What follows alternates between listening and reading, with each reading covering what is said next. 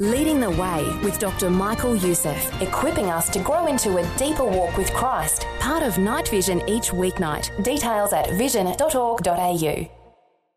Life, culture and current events from a biblical perspective. 2020 on Vision.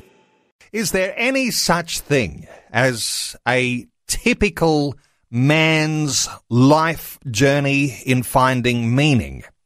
Well, for lots of us, we go down many a dry gully, or we take a lot of turns into dead-end streets before we finally come to some sense of meaning and a saving knowledge of Jesus Christ. The late evangelist Billy Graham reflected, "We are preoccupied with material things. Our supreme God is technology. Our goddess is sex. Most of us are more interested in conquering space than conquering ourselves. We're more dedicated to material security than inner purity. We give much more thought to what we wear, what we eat, what we drink, and what we can do to relax than to give to what we are." Our special guest today is John Bryant, who's told his own story in a new book called Money, Sex and Eternal Life. He says he was driven by a hunger gnawing at his soul.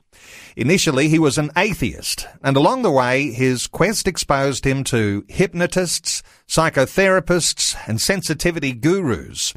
He experienced the occult, flirted with Eastern religions, survived cults, mystics, and false prophets, and looked for effortless ways to make a fast buck before a dramatic encounter that finally opened his eyes. I want to welcome to 2020 today, special guest, John Bryant. John, welcome along.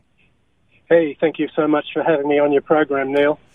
John, we're talking to you today from the Blue Mountains. You're actually on a hilltop because that's where the best reception is for our phone conversation. So whereabouts are you at the moment? Give us a little description.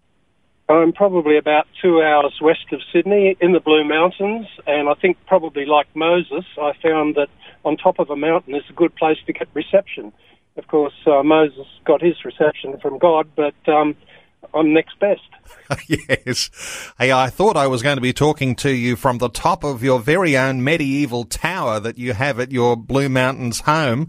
Give us a little insight into this tower that you've got. It's like the ultimate man cave, I hear. Yes, actually, I did one. Actually, I came second in the competition for Australia's Best Man Cave. It's 15 metres tall. It looks like a rocket ship. It's sort of cylindrical with a witch's hat on top. And it's a men-only venue. My wife got pretty irritated when I was building it that I wouldn't let her or her friends come and lady friends come and look at it. But it's just a man's space, and the big advantage of the tower is that it doesn't have TV or radio or phones or anything else. It's a place of solitude, of meditation, of prayer. And I allow other guys who want time out to come along and refresh their soul, sitting there looking across 60 kilometres of beautiful World Heritage National Park. Well, we often talk about having a prayer closet. That's the biblical terminology, that when you've got a prayer tower in your backyard, I think that's pretty impressive. Look, I think people will resonate with the idea today that we'll primarily be talking about a man's journey, but I suspect women will really resonate with the sorts of things we'll talk about today too, because a lot of women are connected to a husband or a boyfriend. So we won't leave women out of the conversation, but we've got a title for your book, Money, Sex and Eternal Life.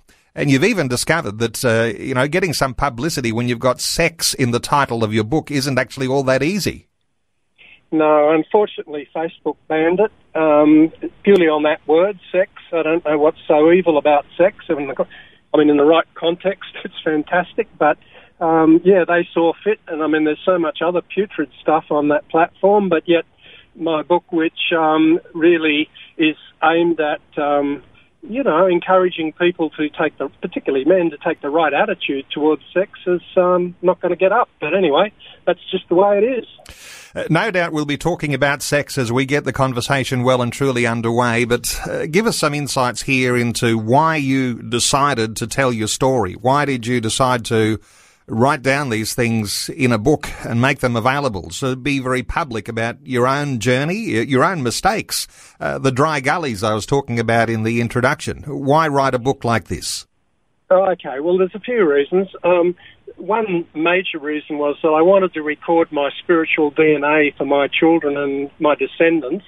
I'd love to have had access to a book written by my great-great-grandfather that described his life and his thoughts and his spirituality. So I decided I'd fill that gap for my descendants. The other thing is I've read hundreds and hundreds of Christian books, and there's a lot of great stuff out there. But the one thing that most Christian books are about is that they target Christians, and that's great because we all need encouragement. But I didn't think there was too much out there, Christian books for non-Christians. And my book doesn't look like it's a Christian book. The title maybe alludes a little bit to Christianity and the eternal life aspect, but other than that, you've got to get a fair way into the book before you realise where it's going. And I've had good success with atheists reading the book, getting hooked, and going right to the end. And, of course, they get the solid meat of the gospel at the end. So that was my objective. The other reason I wrote it, I guess, was really to get across my conclusions after many years. I prayed about this book a lot. It's been in the pipeline for 30 years. I never felt it was the right time to let it go, get it out there. But late last year, I had a real prompting, I believe, from God to say, look, this is the time, get it going.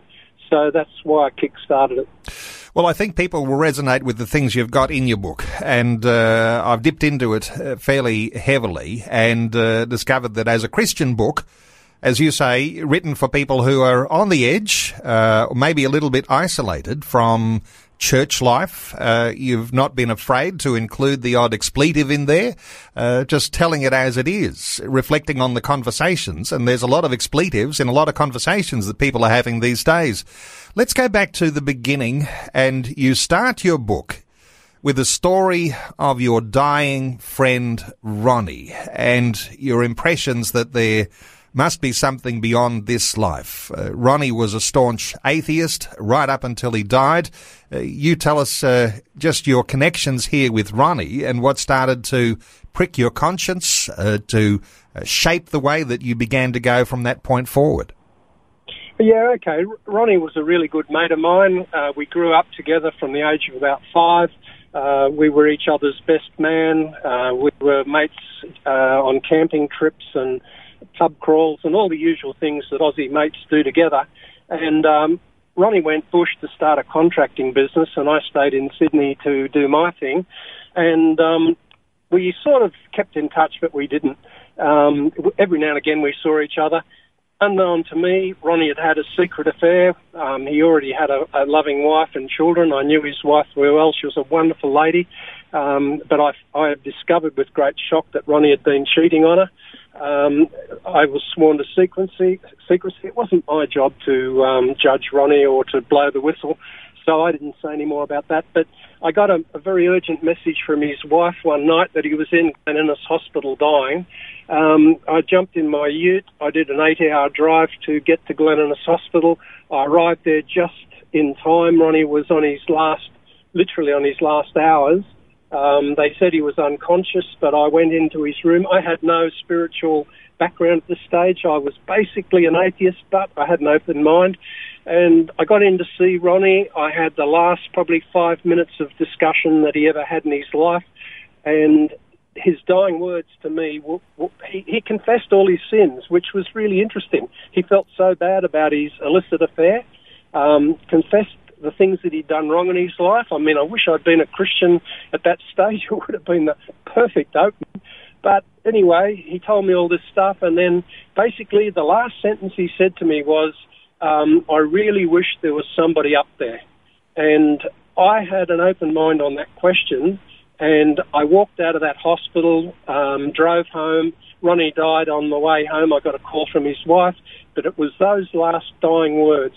I wish there was somebody up there, that just stuck in my head, and I couldn't get rid of them for years and years. And that really prompted me on my spiritual search.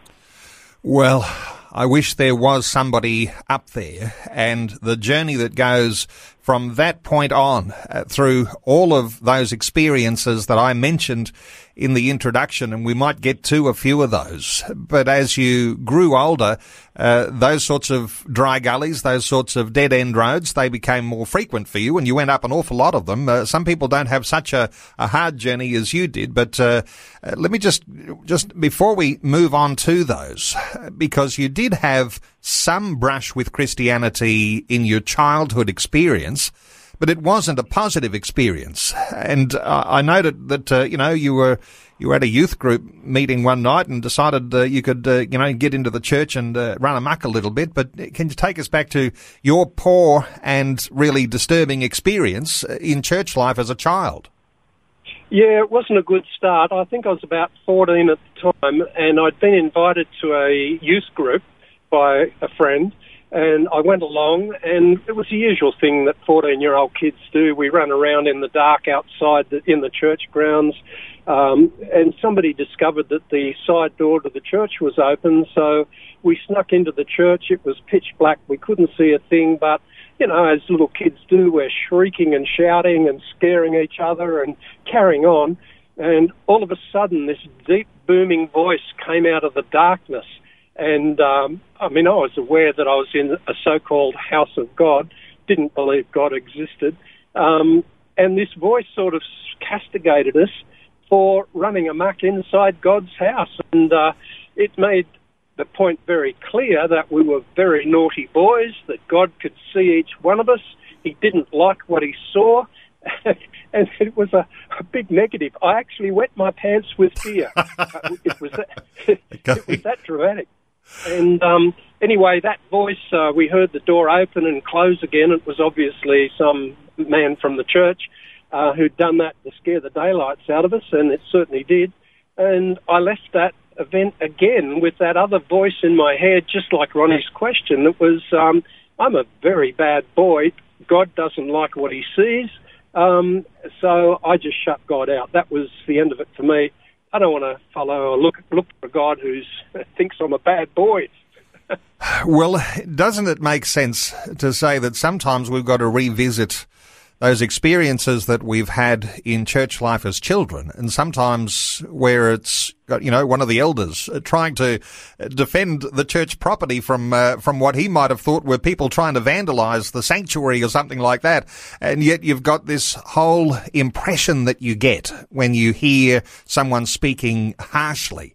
And you've got to revisit those times and try to make sense of them. And I'm sure that makes sense to you now. But for years, no doubt, as a bad experience, that sort of haunted you along the way.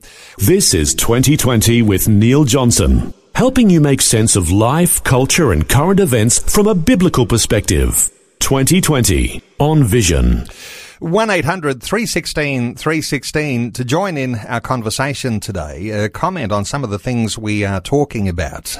Talk about whether it resonates with you, that these sorts of things are a part of a typical man's journey to find some substance in life, some meaning. Our guest today is John Bryant. He's told his own story in a new book called Money, Sex and Eternal Life. I mentioned, John, that, you'd been up a lot of dry gullies. Let's talk about some of these experiences here, because in your early years, you even tried having a guru. And let me just say his name is Lobsang Rampa. Now, I've never heard of him, but clearly he was popular around the time when you decided to adopt some guru culture. Yeah, he was. After the Ronnie experience, I had this, it developed into almost an insane thirst to find out what life was all about. So I started searching, and I thought the best way to find out initially was to find a guru who could tell me. And I picked up a book once on this guy called, he was an author and a guru called Lobsang Rampa, and he published book after book after book, and I, like a turkey, kept buying them and thinking that I was delving into truth. And he was a mystical character, supposedly lived in Tibet, in Lhasa. Even Lhasa, that mystical city in the top of the Himalayas, had this magical guru-type ring to it. So I got sucked deeper and deeper into Lobsang's cavernous philosophies. I can remember I used to try and leave my body and go travelling in the astral plane. Anyone who's sort of delved in this area will know what I'm talking about. But basically, I'd lie in bed at night trying to get out of my body. A lot of people have that experience when you're falling asleep, you suddenly feel like you're falling. And Lobsang said that was sure evidence that you were just about ready to leave your body and travel the universe attached to a silver cord. And I'd lie in bed grunting, and my wife would say, "What's wrong with you?" I go, "Shush, I'm just about out." But yeah, I won't go on about Lobsang too long. I found he was a fake. I found that what didn't even exist, he was actually a British author who constructed the whole thing as a way of selling books. Wow. Yeah, big letdown. So from a guru, you go to the idea of attending a friend's place where they're having a séance. There's a certain spirituality. You recognise that there's a spiritual realm. You're trying to somehow or other tap into it. What happened at the séance? Well, now that I know the Christian, I'm a Christian and I understand the Bible, and I realise that there are principalities and powers that are evil. I now recognise that séance for what it was, which was simply communication with evil, with demons, with the satanic forces. But I was unaware of any of that at the time. I went to this séance. We sat around. There was 4 of us sitting around a table. It was just a big, entertaining joke. It wasn't any deep spirituality as such. But we sat there with the letters of the alphabet cut out and placed in a large circle around the table.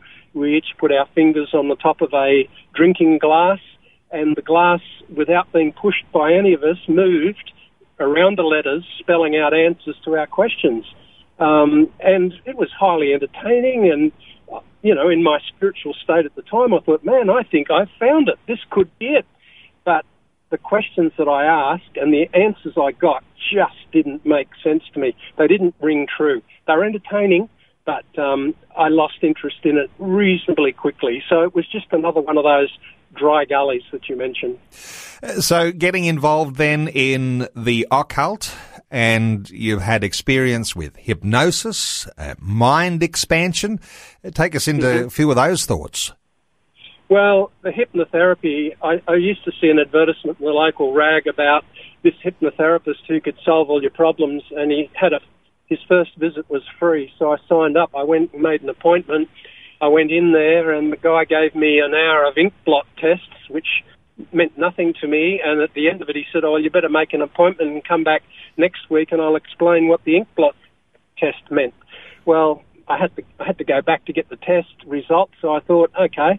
I went back, paid my money, and he said, look, he spoke for about half an hour in medical jargon, and I couldn't understand anything he said, but at the end of it, he said one sentence that really, again, like Ronnie's question, struck another chord in my mind and heart, and that was, he said, you've only got one problem, you don't know who you are.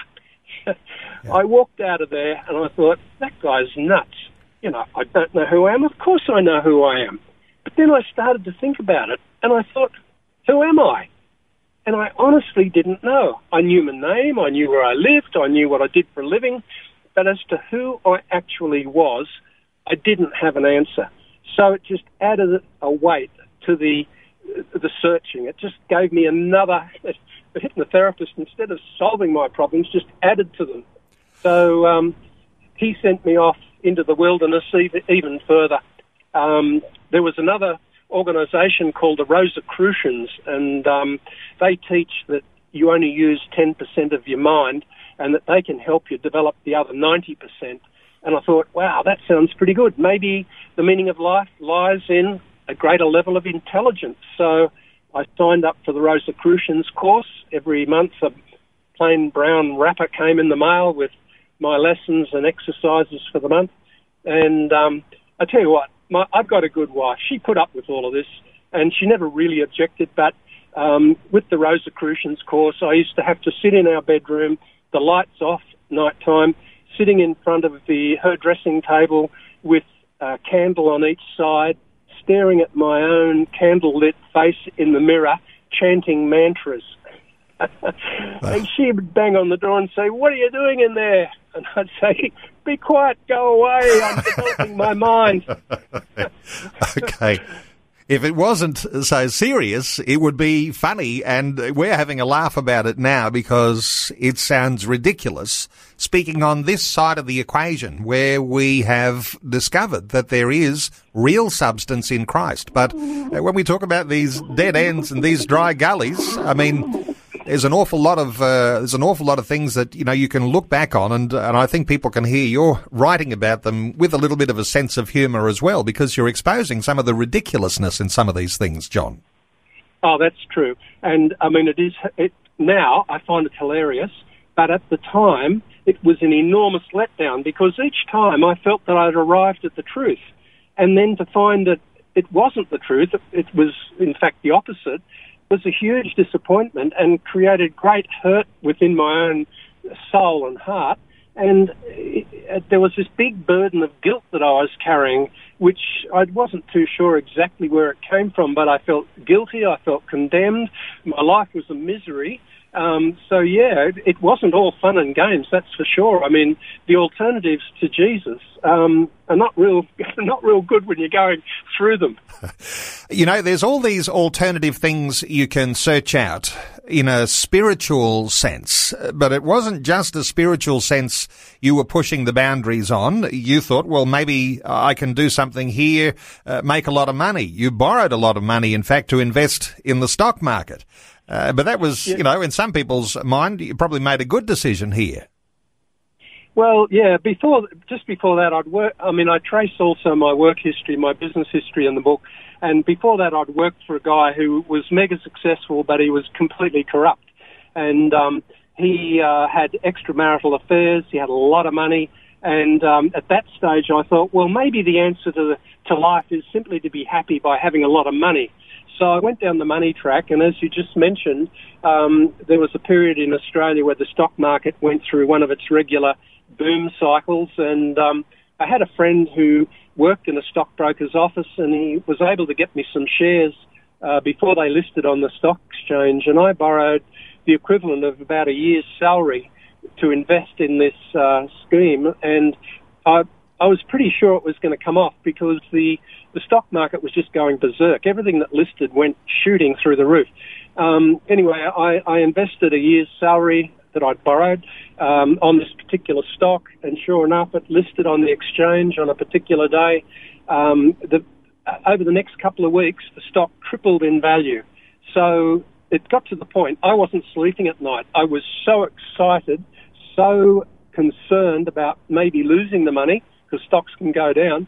I just couldn't handle the stress. So I sold the shares, and I ended up with 3 years' worth of salary. So I had this big pot of gold, and this is what I thought would bring me happiness. But the opposite. I found that the buzz wore off pretty quickly, a couple of weeks, and I got used to having this money. And then I found it. I was awake at night for a different reason. I was worrying about where to invest it, how I might lose it, about inflation that was eroding it. So the myth that money brings happiness was something that I really proved in my own experience was just that, a myth. Okay, and you mentioned too working for a boss who was, in your experience there, corrupt. A lot of corrupt things happening in business. Lots of people working for bosses in a corrupt environment, and they'll resonate with some of those thoughts too.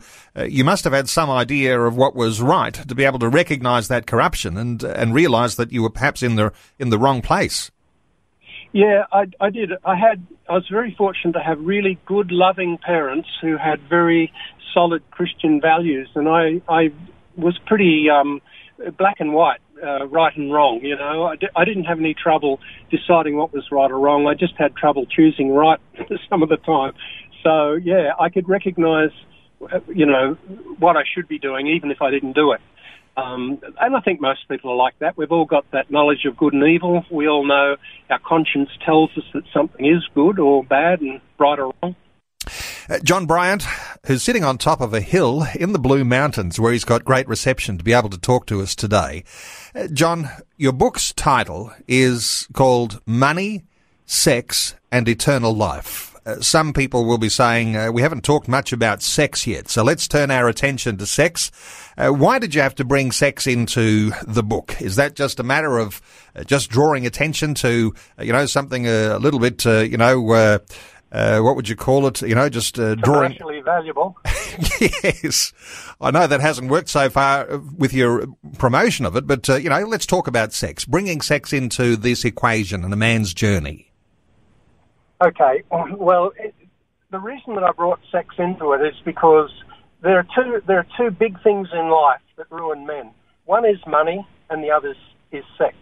And I'm over 70 years of age now, and I've seen it all. And I know so many men, good men, who have had the right intention, heading in the right direction, but at some stage they hit that roadblock called sex. And at the time of temptation, they're just not up to the being able to operate, in a way that brings them through it. And interestingly, since this book's come out, I've had a number of Christian men who have come up to me and said, I'm so glad to have read about your battles with lust and your battles with temptation. And the circumstances that I describe in my book are actually real-life circumstances where I've been standing face-to-face, really at a crossroads, where if I'd chosen the world's route, my marriage would have been gone. My kids wouldn't talk to me anymore. But because I had God's word embedded in my heart and spirit, I was able to make choices that took me down the right path in that area. So I don't claim any personal glory. I really give the glory to God that living his ways in this area in your life brings so much fruit. And I'm about to celebrate my 55th wedding anniversary in a month's time, and I can say for dead sure, without the word of God in my life over the past number of decades, I would not be celebrating that anniversary. I'd be a lonely old man living on the memories of a few illicit affairs.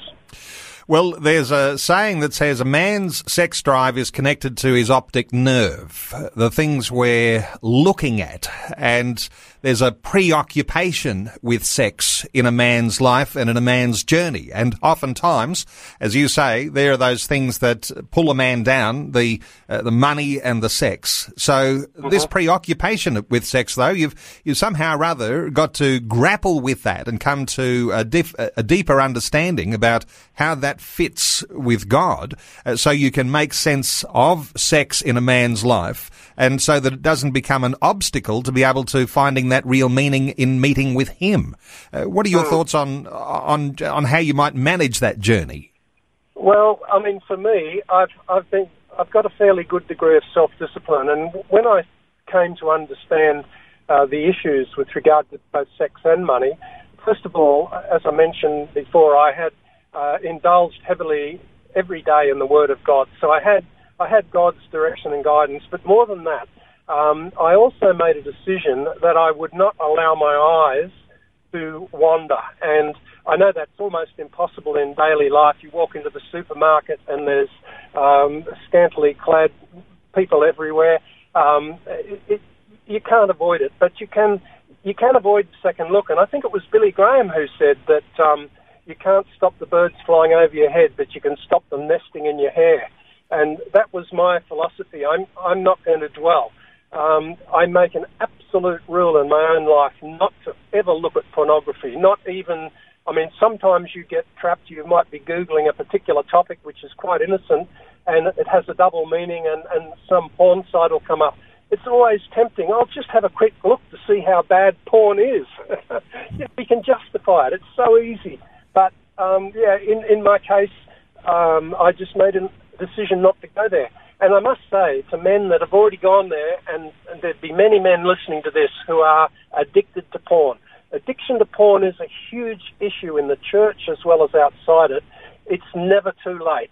with God's help, you can get past it, you can overcome it, and certainly be forgiven of it. So that's why my sex topic was in the book, and I've had, as I said, feedback from guys who really appreciate knowing that there's other people who suffer the same issues. You're not alone. Yes, people glad that someone wants to talk about men and sex and to understand you've got that story to tell and reflecting on that in your book, which talks about all of the other journeys that you've been on, all of the other things that you have tried. That needs to be in the mix, absolutely. John, I don't want to miss the really important part of your story. And having gone down all these dead-end streets and reflecting on your friend Ronnie saying, I hope there's someone up there. This idea that, who are you? Your identity is in question here. We often will like to reflect on that part of a person's story when we hear about how they found Christ. Take us to a time when you had that encounter with God that brought some of these things into focus and you finally understood that there was something substantial in your quest for meaning when you found Christ. Yep. Well, as I've talked a lot about all the things, all the dead ends, and I had got probably to almost the end of the possible dead ends. I'd tried everything.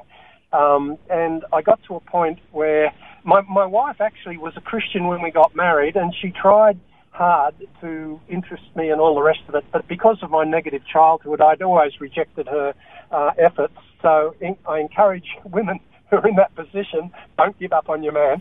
But anyway, my wife, at one stage we had 3 children, and she used to take them during school holidays to a vacation Bible school run by a local church.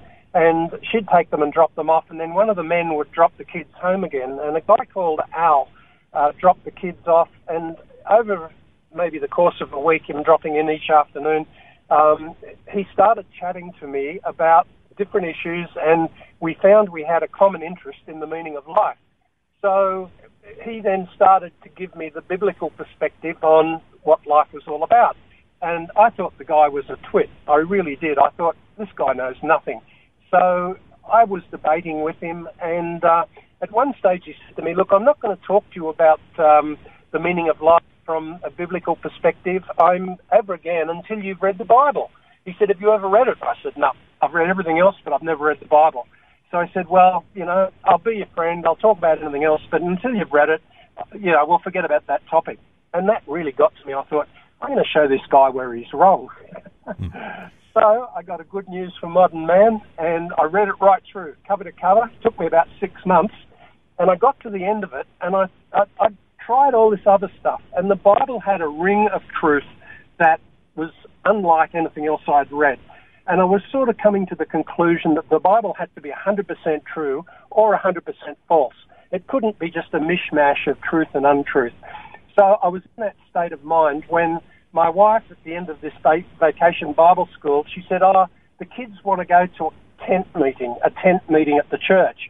And I wasn't keen. I didn't want to go. But anyway, I got talked into it. And so my wife and my 3 children and I, we ended up sitting in this old-fashioned tent in the northwestern suburbs of Sydney out on a rural block of land. It was a stinking hot summer's night. I'm sitting in there, bored to tears. And there's this old 80-year-old American guy who's doing a bit of a puppet-type show for the children, which is telling gospel stories. I'm not even listening to the guy, and all of a sudden I have this incredible, I don't know, I'd call it an illness feeling within me. I'm a very healthy person. I never felt crook. And it was so bad, I got up from my seat and I staggered out of the tent into the dark, and I stood there and I felt this enormous angst, this terrible foreboding, this hopelessness. And I suddenly realized that this was God. I never expected this. I expected my journey to end at some mind-tickling nirvana, something that would satisfy my intellect. But here I am confronted with a person, and I just couldn't hack that. It staggered me, and at the same time I've got this physical illness. My chest felt like I had a ton of concrete on it. I could hear my blood pounding in my ears, and I knew that I had to say yes or no to this presence. And I thought about it for fleetingly, and I thought, no, I'm not going to succumb to whatever this is. So I said no. And instantly the pressures all went away. I felt normal again. I went back inside the tent. I was as miserable as you can be, because as I sat there thinking about it, I thought, here I am. I've been searching for the meaning of life for I don't know how many decades at that stage. I've tried all the alternatives. I suddenly come upon what appears to be the answer, and I reject it. I mean, am I mad? Anyway, I went home. The next couple of days, I was beyond miserable. And then Al called in again on a Saturday morning for a coffee. And he knew nothing about all this. And he was a good evangelist. He just started in right. God had probably told him exactly how to do it. Anyway, he started questioning me about the Bible that I'd been reading. What did I think about Jesus? And all the feelings from that negative night came back. And he just said, look, you know, are you going to accept Jesus? Are you going to follow Jesus? Or are you going to keep mucking about? And I just thought, I'm going to follow him. So I said yes. And that was an absolute turning point. The guilt, the negativity was lifted. I'd like to say that it was like the Blues Brothers, you know, where the shaft of light came out of heaven and I did backflips down the aisle, but didn't do that. But it just was a total turning point in my life. And from there, didn't mean there were no more battles, but it certainly meant that I'd found the direction that I'd been looking for all those years. And this idea that you're supposed to feel good to make that decision to follow Christ, you turn that on its head and you describe really, really strongly that physical illness that you felt when the conviction of God was coming on you in that point. And I wonder whether you have any reflection of what happens when something of the weight is lifted off your shoulders when you finally do surrender to Christ. Is that the way it happened for you? Yes, it is. As I said, it didn't solve all the issues in my life. There was really, it was the start of a new journey, but the new journey had direction. And I had a friend. I mean, that night, the negativity was, in my view, was the conviction of the Holy Spirit. And while it was totally unpleasant, I needed that in my circumstances in order to make the decision I made. Right now, looking back on that, I welcome that. I thank you, Holy Spirit, for that experience. He knew the sledgehammer he had to use to penetrate my thick head and heart. So, yeah, that was my turning point. The fact that I then I was encouraged by a group of men after that experience.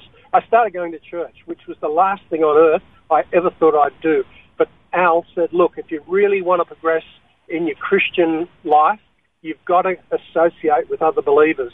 So I started going to church, and the best thing that happened there was a group of men, and most of them tradesmen actually, were very strong in daily reading of the Word of God. And they got me into that habit probably within a couple of months. They followed me up relentlessly, and to this day I read the Word of God every day, and that more than anything else has been what changed my life. I think if I hadn't read the Word of God and just tried to live my Christian life on the basis of that foundational experience, I probably would have fallen away. But constant exposure to God's Word and encouragement from other believers is just absolutely vital. And having heard all the stories that you've touched on in our conversation today, I imagine that right from the very start there, you've been able to contribute to conversations in your church life, with your neighbours, with your community, with people who have had these sorts of discussions and been able to reflect on the idea of having a guru or going through cults and testing the occult and all sorts of things like that. They actually add a real richness to our story when we can recount those things and put them in context to what we understand now. Take us just very quickly, because we don't have a whole lot of time. I mean, this is some time ago. You made the decision to follow Christ. That weight was lifted. The burden was gone, as we sometimes talk about. But in those years now, you clearly have been able to articulate these things to a point where you've been able to record them in your book. But you've been able to have these sorts of conversations all over all these decades now. Yes, that's true. In the early part of my Christian life, I used to go into the Domain, the big park in Sydney where you can exercise free speech. And I used to go in there and interject with atheists and argue the toss. And it was not all that hard to argue because I had such a rich background of all the wrong things, so I knew where they were coming from. But more lately, when the internet got going, I've had incredible discourses with all sorts of believers, non-believers, atheists, agnostics. In fact, I belong to Australia's biggest motorcycle social club called the Ulysses, and I started a forum on the Ulysses Club. They have 20,000 members, and we debated the meaning of life for 5 years, and the debate got so voluminous that they had to keep cleaning the record of the forum off the server because it couldn't hold it all. And people are vitally interested in the meaning of life. I mean, I come across them all the time, but we often, as Christians, we don't market well. We might go into a conversation talking about Jesus, and there's nothing wrong with that, and that's right for some people, and that's what the Spirit's leading you to do it. But you've also got to be subtle. I usually go in with the meaning of life angle, and I ask people, frankly, have you discovered the meaning of life? And it's amazing the answers you get, and the majority of people that I talk to have not discovered the meaning of life. And I guess that I'm exercised to bring that topic up because that's where I came from. Other people may come from a different direction totally, but that's just my journey. And John, people listening to our conversation today will recognise that you're able to articulate those things and tell those stories so beautifully and with wonderful clarity. And you've come across people in church life since that time who, in some sense, are wearing a mask, hypocrisy in some people. You've had difficulty over the times in the years of growing to be a mature Christian, going through all of those issues, discovering that some people in church life are more into hypocrisy and putting on a great face than actually being authentic. You've certainly led the way here in being able to articulate all of these things so beautifully about your own life. What are your thoughts for people who are thinking, I've got lots of stories just like John, but somehow or other I'm afraid to tell those? What are your thoughts for those listening? That's a really good question, because that is a question that I had in my mind as I completed writing this book. In my book, there's an email address, which is comingreadyornot.com. And I encourage people that have got a story to tell to contact me, because I want to do another book which is not about my life. I've already done that. I want to do a book that is about the lives of 20, 30, 40 other people who have had different Christian experiences, who, to the glory of God, can tell us a story. Only need to be brief. They don't have to be writers. I can help edit. We need to expose more of these positives to one another.